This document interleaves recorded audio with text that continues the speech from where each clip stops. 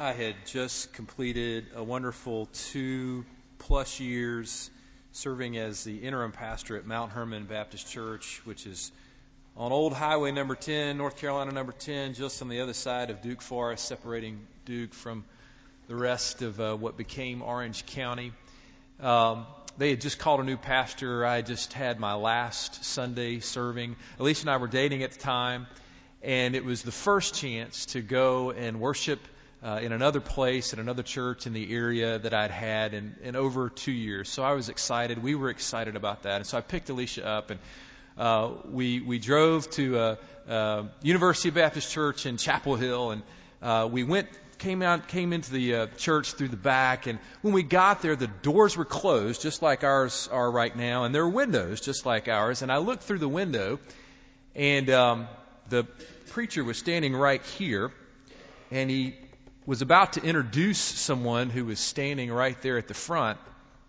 And then I saw somebody's eye in the choir, and that person just started to laugh when he saw me because he realized that we had arrived at the end of the service instead of the beginning of the service because the time had changed. So in my first Sunday not serving as a pastor, I skipped church. I confess to you today, I missed it. So if anybody shows up at the end, we'll understand.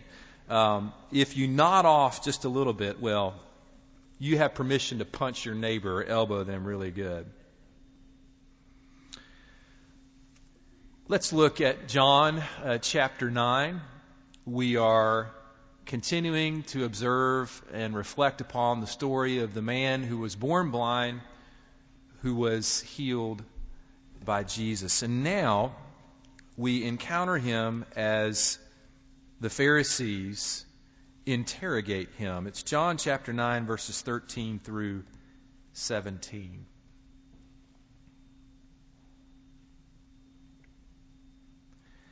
They brought to the Pharisees the man who had formerly been blind. Now it was a Sabbath day when Jesus made the mud and opened his eyes. Then the Pharisees also began to ask him how he had received his sight. He said to them, "He put mud on my eyes, then I washed, and now I see." Some of the Pharisees said, "This man is not from God, for he does not observe the Sabbath." But others said, "How can a man who is a sinner perform such signs?" And they were divided. So they said again to the blind man, "What do you say about him? It was your eyes he opened." He said, "He is a prophet." Let us pray.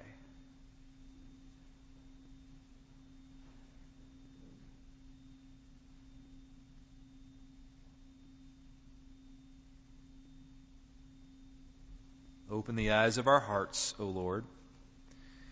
Take us as we are, for you are our shepherd. We thank you for the beauty of the season, for the lengthening of the days, and even for the little sense of fatigue that we might feel this morning. But most of all, we thank you for the journey of Jesus to the cross, for his death on the cross for our sins, for the good news that on the cross and through the cross you do take us as we are, and you forgive us and you cleanse us. You soften our hearts, you create in us clean hearts, and you enable us to love you and our neighbors as ourselves. We are grateful. In Jesus' name we pray. Amen. So last week, Fifth Avenue men's basketball team, beautiful, beautiful moment. Paul David Dudley, where are you? You in the back there? Can you raise your hand for us? Okay, I'm going to embarrass you. So, Paul David has a favorite spot on the court. And it's in the corner, the left-hand corner, just outside the three-point line. And toward the end of the game last week, he spots up. He goes right to that spot. And one of his teammates, can't remember who, finds him with the pass. And in one fluid motion, Paul David catches the ball, shoots it, releases it, nothing but the bottom of the net. It was a beautiful sight. Next time down the court, what'd you do, Paul David? Go straight to that same spot. You remember? And you were open, and your teammate hit you with the ball, and you caught it, and you went straight up with the shot, and you made it 2 in a row. Now, you banked it. Did you mean to bank it? Did you call bank on that? Okay. All right. So 2 3-pointers in a row. Listen, March Madness has nothing on Fifth Avenue Baptist men's basketball. I mean, I've just got to tell you. So Paul David makes these 2 3-pointers. He's excited. We're excited as a team. And so what do you think we did as his teammates? What did we do? Cheered, clapped. Yeah. We said, way to go. All right. Awesome. Do it again. Keep shooting. You're on fire. You know, what is it? Young people, is it the 3-point sign? What is it? Yeah, we didn't do that. But we were cheering. We were cheering because our teammate did something wonderful. And we wanted to let him know that we were with him and we appreciated it. Now, of all the people in Israel at the time, you would think that the Pharisees would want to be teammates with Jesus. The Pharisees were the religious leaders of the day. They were the ones that were supposed to know God, know the ways of God. They were the people you went to when you wanted to learn about God. And here comes Jesus, preaching and teaching with such authority, so very clearly sent from God. You would think that they would want to be on the same team. And you would think that when Jesus does something wonderful, like heal this man who was born blind and give him his sight, you would think that the Pharisees would cheer. You would think that the Pharisees would be excited, that they would have big smiles on their faces. But that is not the case. They are upset, they are offended, they are horrified because Jesus has dared to heal someone on the Sabbath day. More on that in a moment. But also put yourself in the shoes of the man who was born blind, who has been healed, and now he can see.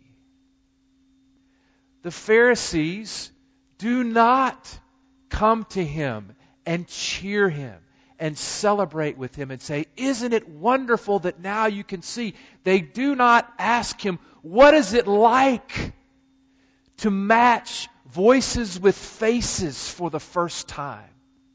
What is it like to see your hometown?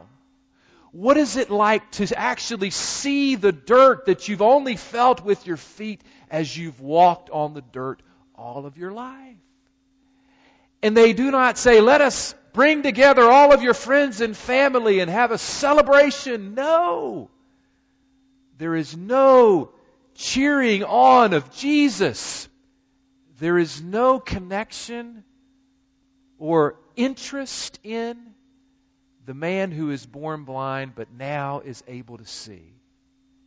They are completely focused on what they see as a rule that has been broken. And they interrogate the man in order to find out what's going on so that they can find the rule breaker and punish him. The Pharisees have stiff necks and they have hard hearts. And it is not a pretty thing.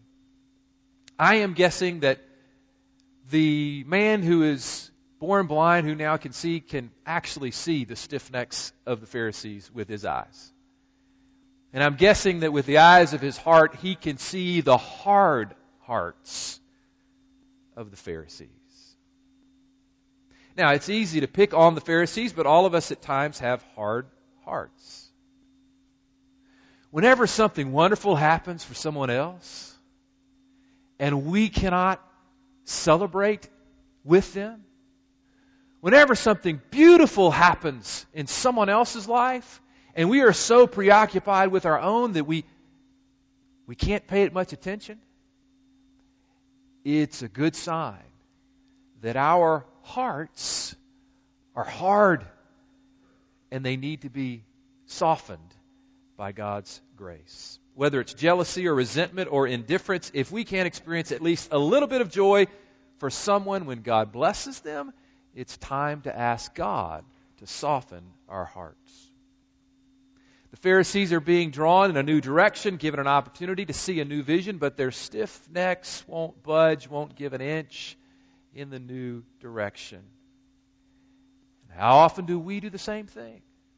Individually, or as a group, or as a church, or as some other institution that we're a part of, we're called to move in a different direction, but we're resisting that different direction. Our necks won't turn in the direction that God is calling us to go. And at that point, we ask God to give us a little more flexibility, a little more openness to what it is that God is trying to do among us. It's time to ask God to loosen our necks, to make us more limber and flexible so we can turn and move in the Lord's direction. Back to the Sabbath command that the Pharisees are so worked up about. God commanded rest, no work on the Sabbath day, the seventh day, which is called the Sabbath. The Pharisees took that command literally and rigidly. To them, healing is good work, but it is still work. And so you do not do that on the Sabbath.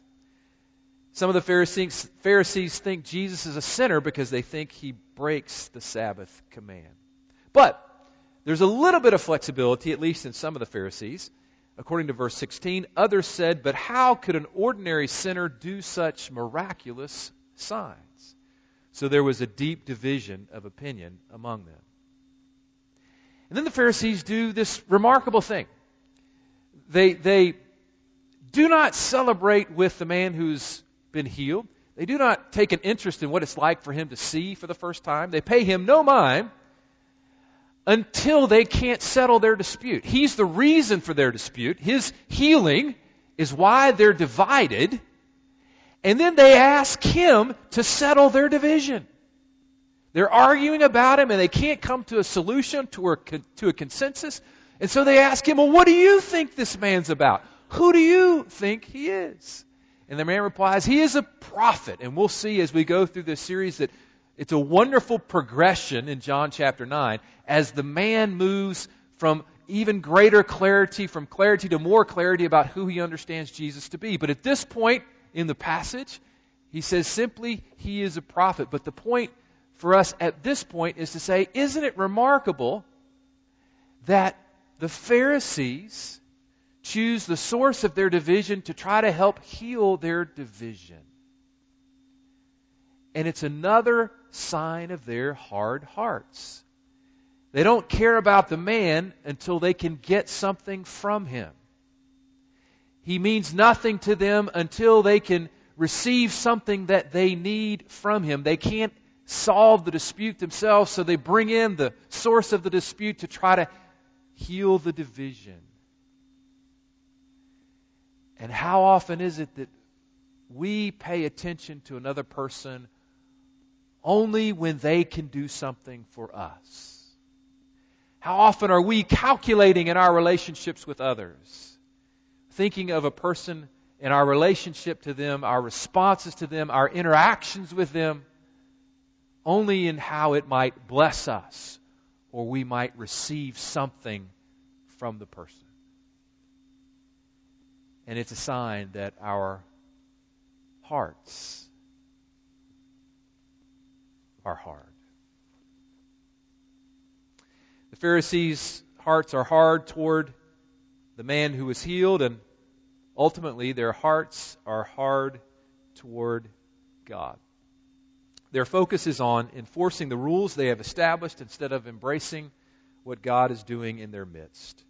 They look for the rule breaker instead of looking for the work that God is doing through Jesus. God is walking among them, speaking to them, showing them so many signs, but they can't see or hear because their hearts are hard. So, what's the status of your heart today? What's the status of your heart and mine? Are you open to what God wants to do in and through you? Are we listening to what God might be trying to say to us? Are we looking for God's presence in our lives? Are you receiving the incredible love that God has for you? Or is your heart hard? Refusing to see or listen or respond to God's presence, refusing to love and obey and participate in God's work.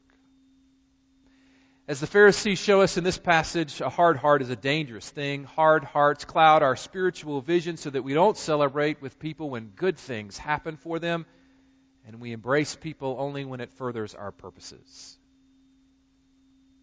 Hard hearts make it hard to see God. So if we want to have better vision, better focus, we need to deal with our hard hearts.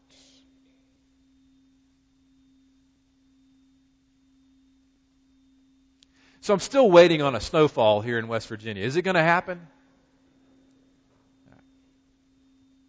Several years ago, Davis and I were going up the interstate during a winter storm.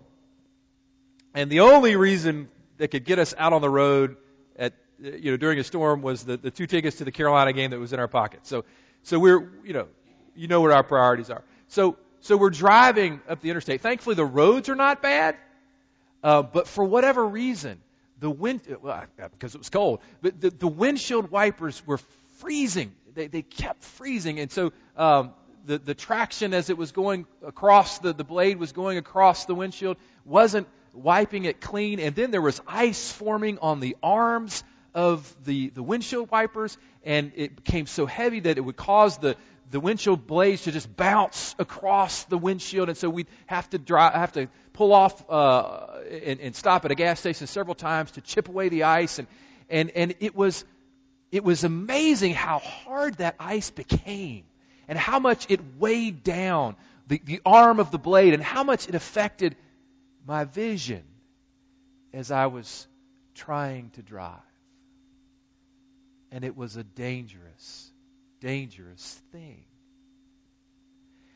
And when our hearts become hard in these kinds of ways, as we see in the example of the Pharisees, it becomes a dangerous thing because it clouds our vision. It prevents us from being able to see others and to be able to see God. And so this morning, the Pharisees stand for us as an example to avoid, as a negative example to remind us to make sure that we are examining our hearts and asking God to soften them. And in this season of Lent, as we're focusing on the cross, we are reminded that Jesus died on the cross to soften our hard hearts. Jesus died on the cross to forgive the sins that make our hearts hard. Jesus died on the cross to give us new hearts, to make us new creations, to create in us clean hearts, and to renew a right spirit within us so that we can love God and receive God's love and share God's love. Sisters and brothers, as our Lenten journey continues, let us confess that more often than we want to be, we are stiff-necked people with hard hearts. And let us look to the cross of Christ, where the heart of God was poured out for us. Amen. Would you pray with me, please?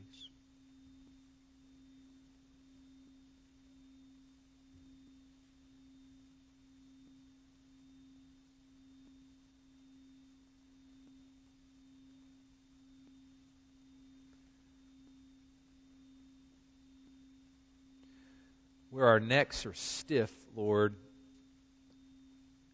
loosen them up. Where our hearts are hard, soften them, we pray.